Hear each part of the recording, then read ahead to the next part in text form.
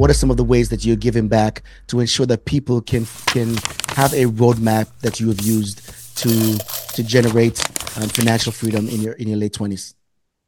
Wow, great question. So I spent about 3 months last year writing a book. It's The Investor's Playbook to Scaling a Portfolio. The actual title is 0 to 100, The Real Estate Investor's Playbook to Scaling a Rental Portfolio. And it's the book that I wish I had, right? All the research is out there, but it's all so many different ways. And you got to listen to Bigger Pockets episodes and you got to do all these things. It's like now I've just compiled everything to what I wish I had and I'm putting it out there. There's no chat GPT in this book. It was me on a bench just typing away. And so I'm really excited for that to launch in March here. You can pick it up on Amazon. And yeah, I hope it benefits all the people out there.